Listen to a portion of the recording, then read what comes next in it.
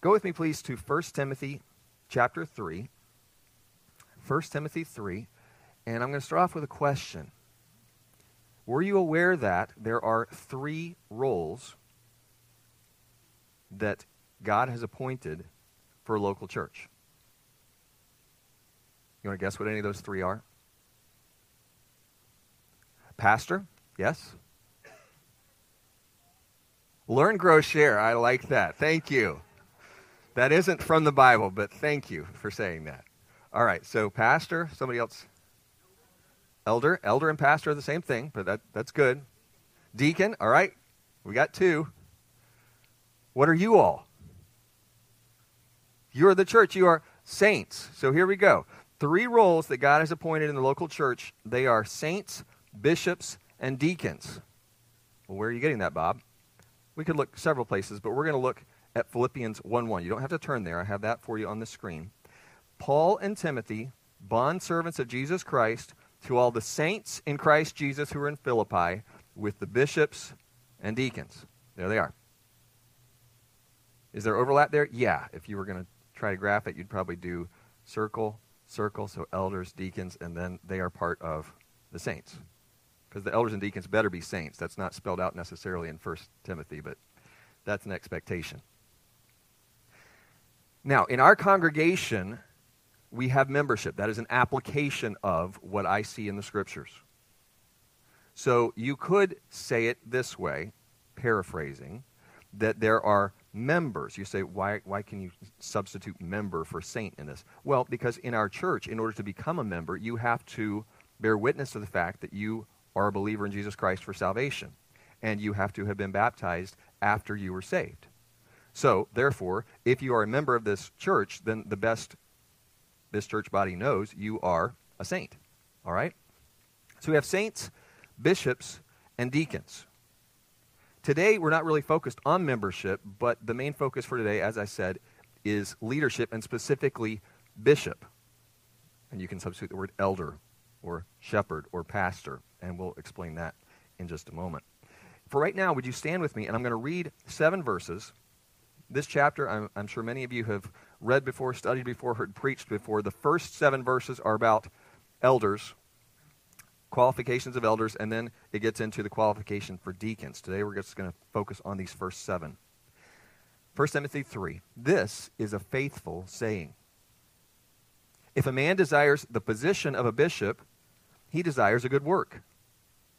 A bishop then must be blameless, the husband of one wife, temperate, sober-minded, of good behavior, hospitable, able to teach, not given to wine, not violent, not greedy for money, but gentle, not quarrelsome, not covetous, one who rules his own house well, having his children in submission with all reverence. For if a man does not know how to rule his own house, how will he take care of the church of God? Not a novice, lest being puffed up with pride he fall into the same condemnation as the devil. Moreover, he must have a good testimony among those who are outside, lest he fall into reproach and the snare of the devil. Let's pray together, please. Our Father, we thank you that you are God and that you've revealed yourself to us in your Scriptures. We thank you, Lord, that you have established the church, that you have united us in Christ, that you have given us some guidelines as a local congregation. And as we explore these qualifications of elders this morning, we pray that you would give us understanding. Help us to know what you are describing through Paul. Help us to know what you're not describing. Lord, I thank you for the body here that you have knit together, that you have formed, that you have gathered. And Lord, we thank you for those who have publicly declared that they are followers of you. And Lord, we thank you for this opportunity now to consider as a church additional elders. And we pray that you would give us understanding, and that you would give us clarity on your will.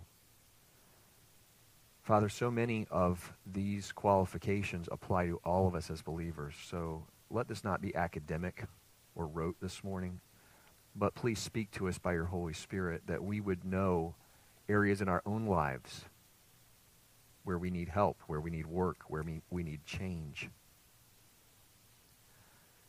Father, I ask for your help from me, that you would give me clarity of thought, clarity of voice, that your words would come through today, and that you would give us ears to hear them. In Jesus' name, amen. Thank you. You may be seated. Two main points from this passage, these 7 verses. The first is that God has provided specific qualifications for church leaders. God has provided specific qualifications for church leaders. That, I hope, was obvious in reading through it. We'll talk about the individual qualifications as we go. But second, rather than just say, okay, he fits that bill, just as a checklist, let's not go through it as this is for someone else. Because as we look at these qualifications, we need to understand that most of them, not all of them, but most of them apply to all of us who are believers. So that's the second point. Most of the qualifications are also commands for all believers. I'm not going to run down all those cross-references today, but you could, or we could on another occasion, in another service, come up with, oh yeah, there's a command to do this, there's a command to do that parallel what we're studying today about elders. Hopefully that makes sense, and hopefully it'll make more sense as we go. Let's go back to verse 1 together. There we read Paul writing to Timothy, who is a younger man, who was an elder, perhaps we would say a lead pastor or elder at the church of Ephesus. He's writing to him, telling him, be strong, be courageous, trust in the Lord, preach the word, giving him those kind of commands. And here, in the middle of this first letter to Timothy, we call it a pastoral epistle, a pastoral letter, he describes what it takes, what the requirements, qualifications are of a church leader, specifically a bishop. So he says, this is a faithful saying. This is the truth, Timothy. Pay attention. Listen up. If a man desires the position of a bishop, he desires a good work. Now, some of you, if you have a different translation, you don't have the word desires twice in that verse, but I'm reading from a New King James.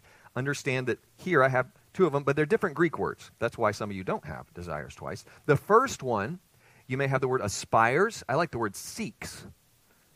If a man seeks the position of a bishop, to reach out after it is what that means.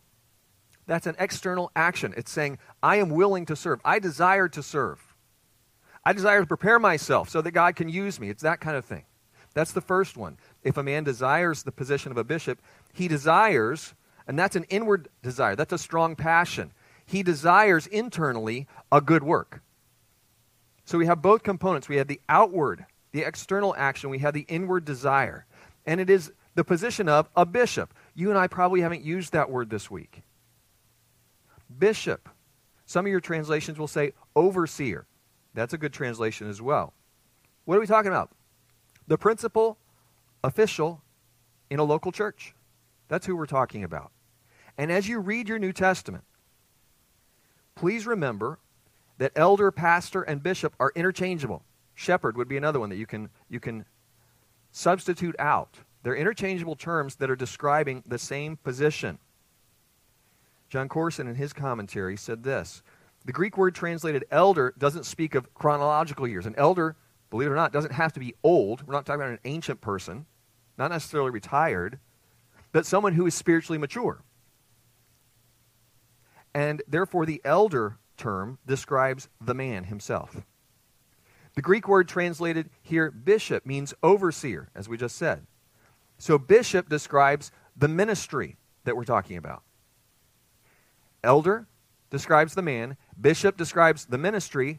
And then third, the Greek word translated pastor means shepherd. So pastor describes the method. Who is this person? An elder. What is he doing? He's overseeing. That's the ministry. How is he overseeing?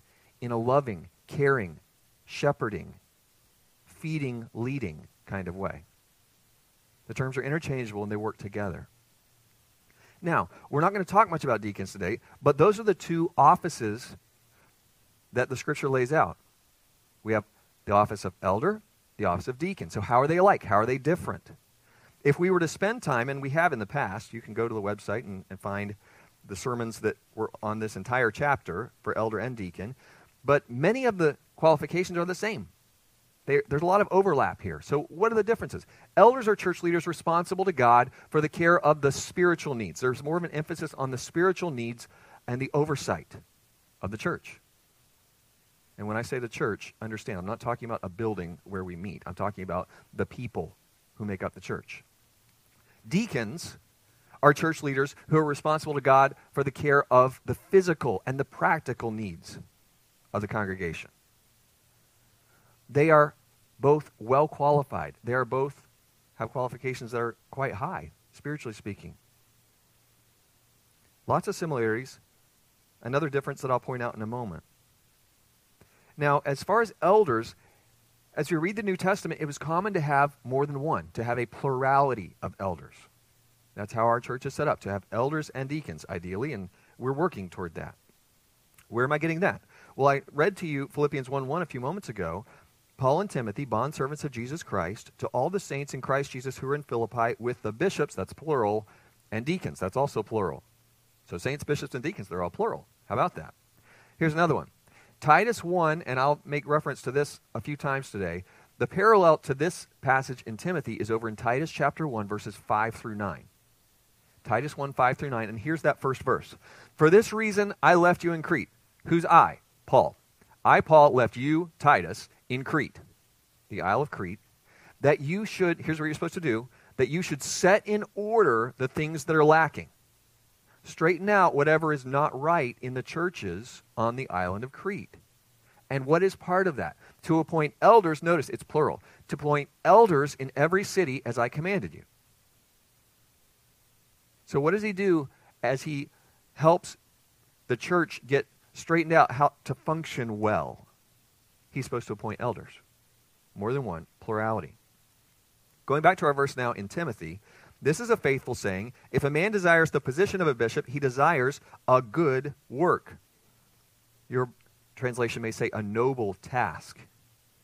It is a good work. It is also a hard work. What would make it a hard work? Why would that be? And the answer is,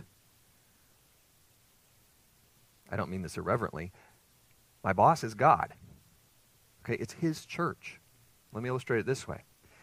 If I were to borrow your vehicle, your car, your truck, I'm looking at a few of your motorcycle. I wouldn't know what to do with one, but if I were to borrow your vehicle, your boat, I would take care of it. I would take extra good care of it. Why would I do that? I'm responsible. What was that? It's not mine. It's not mine. Why is this a hard task? Why is this a serious task, a difficult task? Because this church is not mine. I hope as you're out in the community, you invite people to our church. And it's okay to say, this is my church, this is our church. I like the ownership there. But you understand, I trust, it's not your church. And it is not my church. And any other elders we have, it's not their church. It is the church of the living God. This belongs to him. Now, he has established leaders for his church. There's no question there. But it's his church. It belongs to him.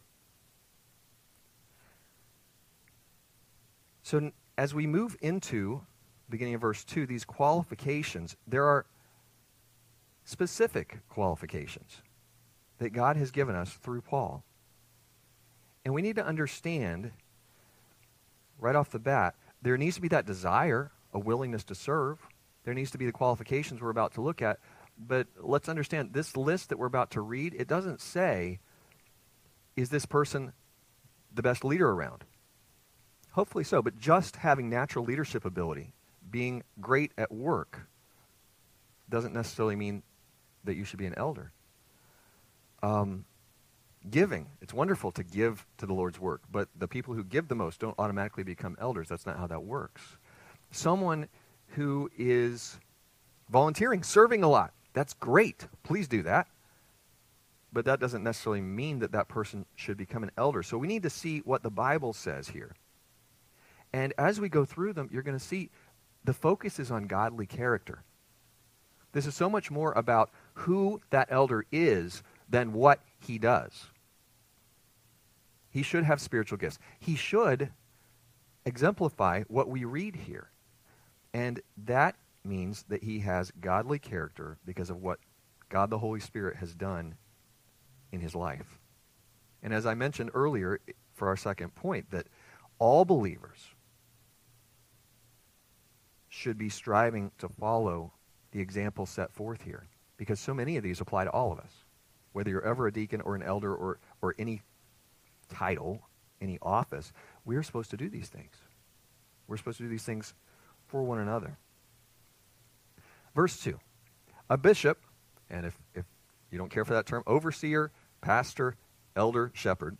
I will normally be saying elder probably most of the time today, but a bishop then must be blameless, the husband of one wife, temperate, sober-minded, of good behavior, hospitable, able to teach. Notice that it says he must. This is absolutely necessary.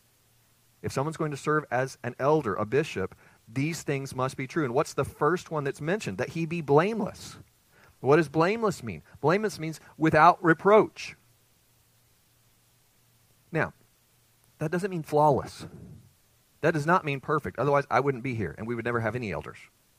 That's impossible. None of us is perfect. All of us have sinned. All of us are still dealing with sinful flesh. We struggle. I trust you struggle. I hope you don't have to nod right now or raise your hand or anything, but that you struggle daily with sin, with attitudes, with thoughts, with words, with actions. So it's not flawless, or nobody would be qualified. But literally, this word blameless means not able to be held. Someone said, there's no valid accusation of wrongdoing that can be made against him. If someone accuses an elder of wrongdoing, whether it be money or adultery or whatever, that seems absurd. Not that a person can't fall into sin, but that there's not an accusation that's going to stick because that person, by God's grace, is living a righteous life. This blameless requirement is the overarching requirement for elders. And the other qualifications we see here expand on that idea. So I have a visual aid for you to help. It's the umbrella. Blameless is the umbrella under which all of the rest of these fall. If a man is blameless, following God, not perfect, but dealing with all known sin, living an ethical life, then all these other things will fall into place. Blameless is the overarching requirement. Let's get into the specific requirements under blameless. The husband of one wife. Literally, it says a one-woman man. Notice that by the inspiration of the Holy Spirit, it doesn't talk about whether he is single, divorced, remarried, or widowed. We can talk about those things and how they would play in. But what does it say? It kind of assumes that he's married and that his life is one that is pure, that he is being faithful to his wife. A one-woman man. This is moral and sexual purity. Someone said this means that the leader is not an adulterer or a flirt, and that he does not show romantic or sexual interest in other women, including the depictions or images of women in pornography. This man is keeping himself pure. He is keeping his wedding vows to his wife. Beyond being the husband of one wife, he is temperate. Your translation may say sober-minded. That Greek word literally means wineless, as in without alcohol. That's what it literally means. But it's being used figuratively here to mean that he's alert, he's watchful, he's vigilant, he's clear-headed. He's able to think clearly. Another way to see that is that he's not easily swayed. He's not living by his emotions, his feelings. He's living by biblically informed wisdom. Thoughts, not necessarily feelings. He is sober-minded, which is very closely related to temperate. A sober-minded man is disciplined. He is serious about spiritual matters. Someone else described it as self-controlled. This does not mean, when it says sober-minded, it doesn't mean that he has no sense of humor. It doesn't mean that he can't crack a joke or smile or laugh. What does it mean? It means that whatever needs to be taken seriously, this man takes seriously. He's not going to go do a stand-up comedy routine at a funeral. That's not appropriate. That's not helpful. He's not going to laugh at sin. He's going to take serious things seriously. And that's what it means to be sober-minded. Of good behavior. Literally, orderly, not chaotic. So if this man can't bring order to his own life, how is he going to help bring order to the household of God? I realize we have differing gifts. Not everyone is super organized or has administrative gifts, but it can't be just life out of control. That doesn't fit for an elder. Hospitable. The word hospitable, you may recognize, you may have learned before, that the word behind that means love of strangers. It's a different time and place, but to have someone into your home because there's not an appropriate hotel to stay in. Now we do this more. We might take somebody out to eat, might have somebody in our home for a meal, not so much having people stay overnight because we're in a different culture, a different time. But an elder needs to be willing to extend himself. And his life is available. Now, whether that involves coming to his house or not, probably it will. But maybe he's going to get with another guy for coffee, or his family's going to get with another family. If you have young children, maybe you go to the park or the playground. There's going to be life-on-life accountability, life-on-life ministry and discipleship. That's what that hospitable, extending yourself to others. John MacArthur wrote, their lives and homes are to be open so that all can see their spiritual character. That brings us to the next phrase, able to teach. Able to teach. That sets this apart from deacon. Deacons don't have a requirement to be able to teach. Does that mean a deacon can't teach? No, it doesn't. I believe that the first deacons were chosen in the book of Acts, Acts 6. And if you read that, the first two that are listed that they chose, who were spirit-filled men, are Stephen and Philip. We often think of Stephen as the first martyr of the church, and he was a faithful man. But he preached a long sermon, if you read it in chapter 7 of Acts. He was a great preacher. Philip, often called Philip the evangelist, knew how to handle the Word of God. So it's not that a deacon can't, but an elder must be able to handle the Word of God. Does that mean an elder has to get up and preach? No. Not necessarily. He can. Does he have to teach, I don't know, a Sunday school class or a children's class? No, not necessarily. A small group? Maybe. He should be able to, because what this is really getting at, I believe, is ability to handle the Word of God. We read elsewhere in the letter to Timothy, to rightly divide the word of truth. It means that a man who's qualified to be an elder is in this book, is studying it on his own, is interacting with it, and has learned by the grace of God to apply it to his own life and can share that information with others.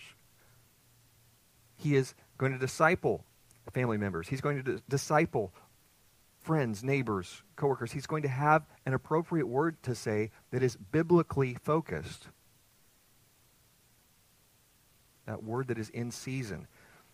And yes, be able to teach, be able to counsel, be able to witness, evangelize. All of those things that we do with the Word of God when we are speaking it because we've experienced it, we've studied it. We are sharing it with others.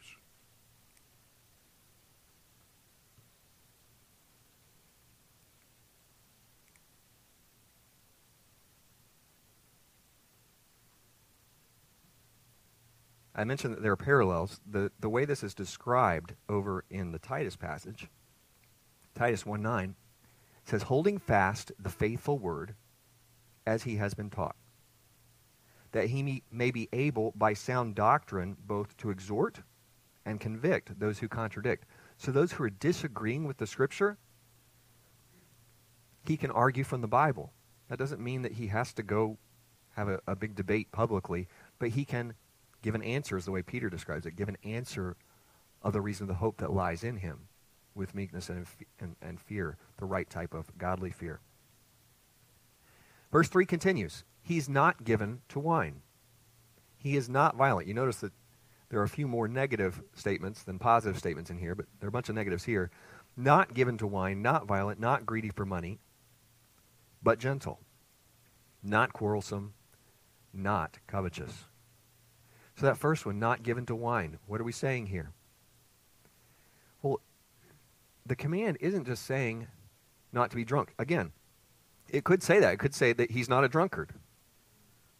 But we wouldn't expect him to be a drunkard. The Scripture commands that of any believer. Drunkenness is a sin. So this is a higher standard than that. What does it look like? Again, I'm going to quote John MacArthur here. He says, an elder must not have a reputation as a drinker. His judgment must never be clouded by alcohol. His lifestyle must be radically different from the world and lead others to holiness, not to sin. He's not going to cause others to stumble. And we've touched on this before. The sin is drunkenness. But what this is saying is that an elder is placing a higher standard on his own life. That he does not love wine. He's not pursuing that. He doesn't, and understand, that can be extended to other addictive substances. It's not limited to wine, and beer's okay. That's not what I'm saying. But things that cloud our thinking are things for an elder to avoid, so that he does not have his judgment impaired, that he's available to teach the word, as we were just saying, and that he's not going to cause others to stumble. He's not violent. You would not expect an elder to go get in a fist fight every week, or any week, probably, in most cases. So he's not a giver of blows, is what that means, and that he's able calmly and gently to deal with situations, even difficult ones. He's not out looking for fight. He's not picking a fight. The next phrase is not greedy for money. And some of you are thinking, I don't have that. Well, right, because some of the manuscripts don't include that phrase in this verse. That's okay, because the Titus passage does. So it's a biblical concept for sure. Titus 1:7, for a bishop must be blameless, as a steward of God, not self-willed, not quick-tempered, not given to wine, not violent, not greedy for money. Hopefully these descriptions are sounding familiar now. Not greedy for money. That's all I'll say about that, because we're going to come back to the idea in just a minute. Gentle. So if we take out the not greedy for money, that does roll rather well. He's not violent, but gentle. He's considerate. He's gracious.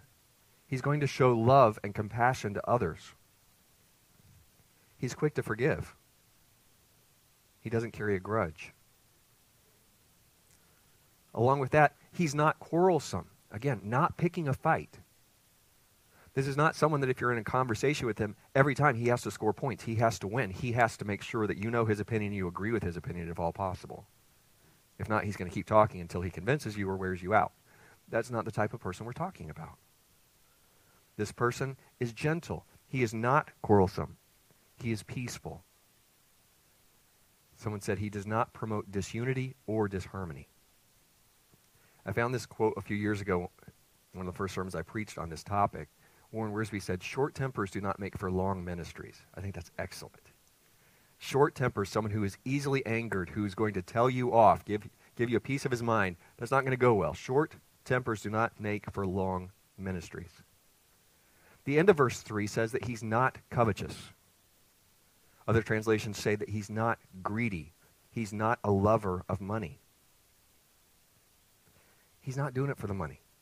In this case, we're talking about electing lay elders. They're not getting paid at all. But in the same sense, they're not doing it for power either. It's not ego, but not covetous. What does covetous mean? It means that I want something that I don't have, or I want more of something that I do have. That's what covetous means. I'm not satisfied. I don't have enough. There's not a place for that in someone who's going to serve the church as an elder, someone who always wants more. David Guzik wrote that a man who is constantly dissatisfied is not fit for leadership among God's people. An elder is going to be making financial decisions. An elder is going to make interpersonal decisions. He can't do that because he wants more for him. Someone who's always wanting that new toy, that new whatever the item is, never has enough, always seeking for something more. There should be a satisfaction, a holy satisfaction that is part of an elder's life.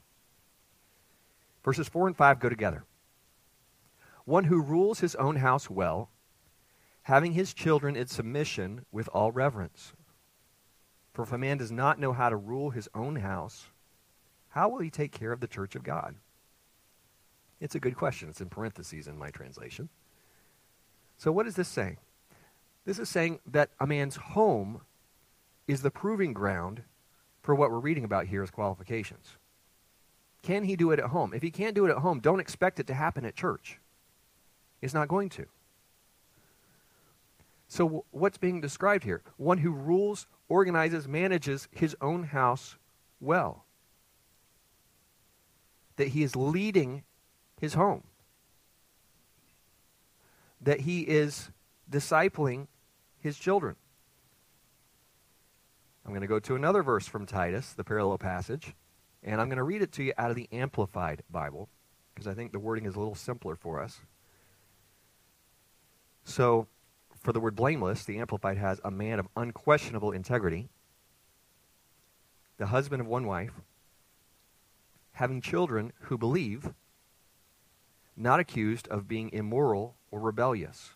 And the not accused is about his children, not about him, because that's covered about him other places. So having children who believe, believing children, not accused of being immoral or rebellious.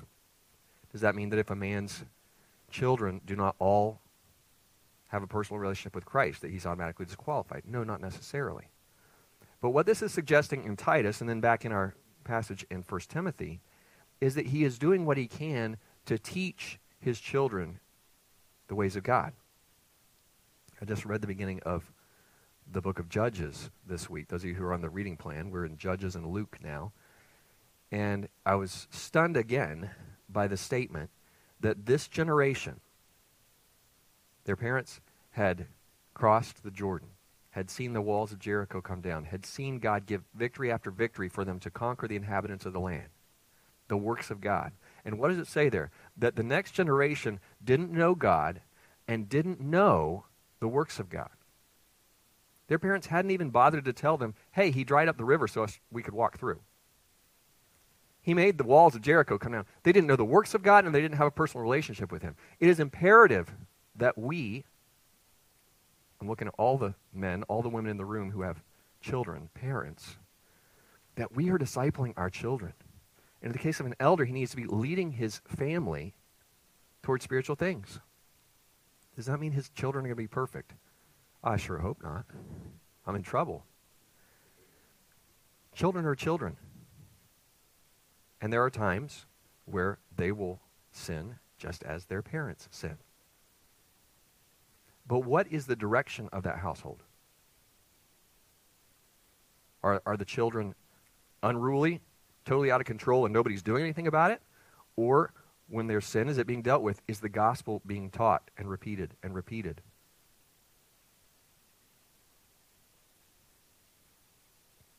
Children here, I believe, applies to children living at home, still under their father's authority.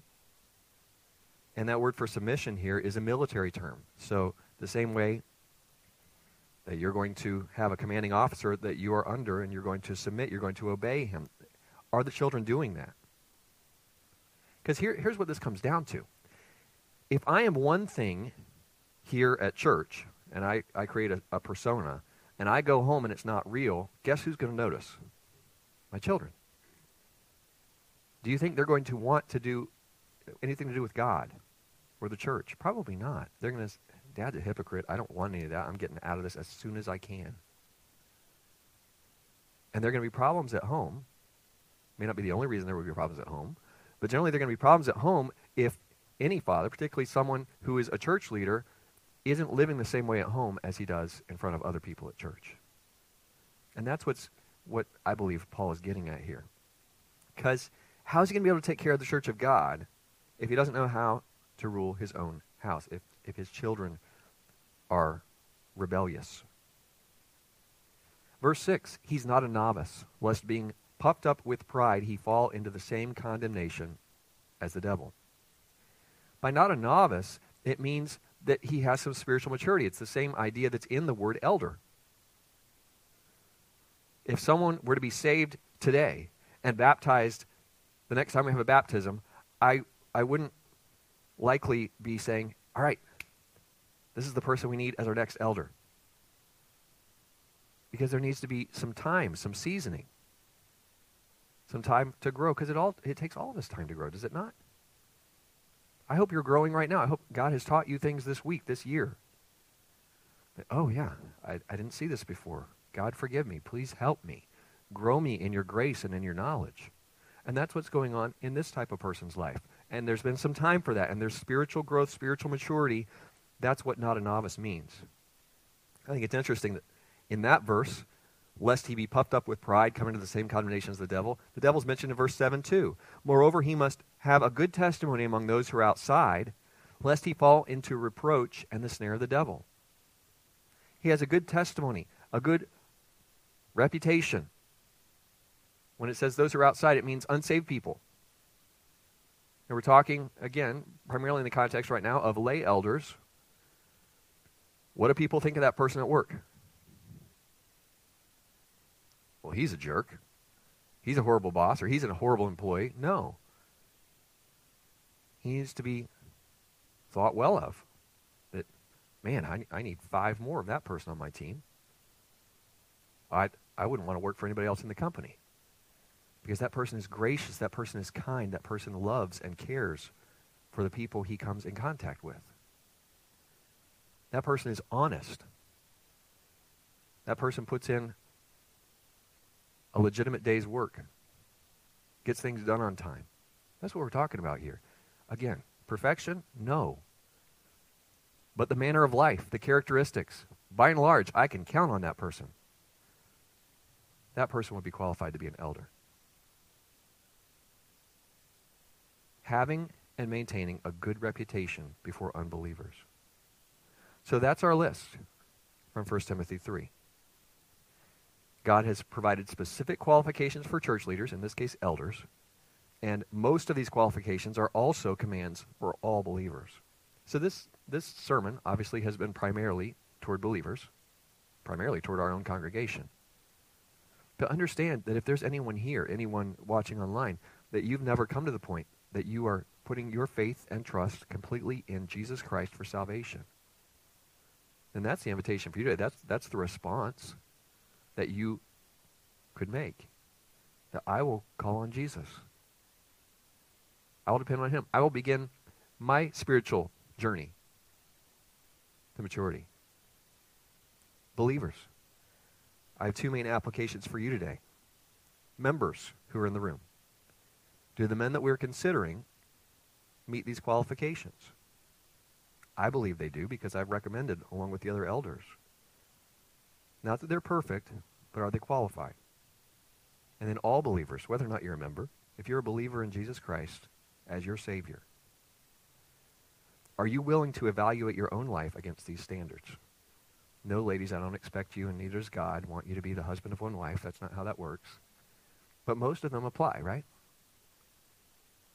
Are you willing to evaluate your own life against these standards? Because so many of them are commands to us elsewhere. Male, female, adult, child. You may never be an elder or deacon. You may or may not be. But I pray that some of you will. And men and young men in the room. Do you aspire to be an elder, like we talked about at the beginning? One who desires to be a bishop, desires a good work.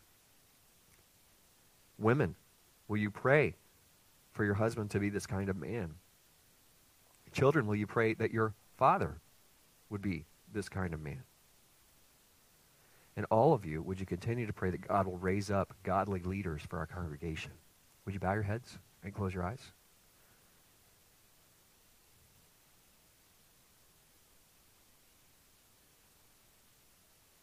Before ending the service, I'd like to give a brief period of time, and I will keep it brief, for you to respond to anything that God has shown you today.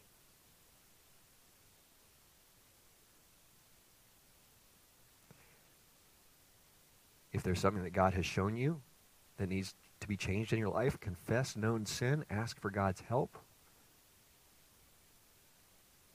You say, well, there's not anything that's really coming to mind. I don't think the Holy Spirit's shown anything. That's fine. Whom can you pray for? A husband or a father? Or the elders of this church?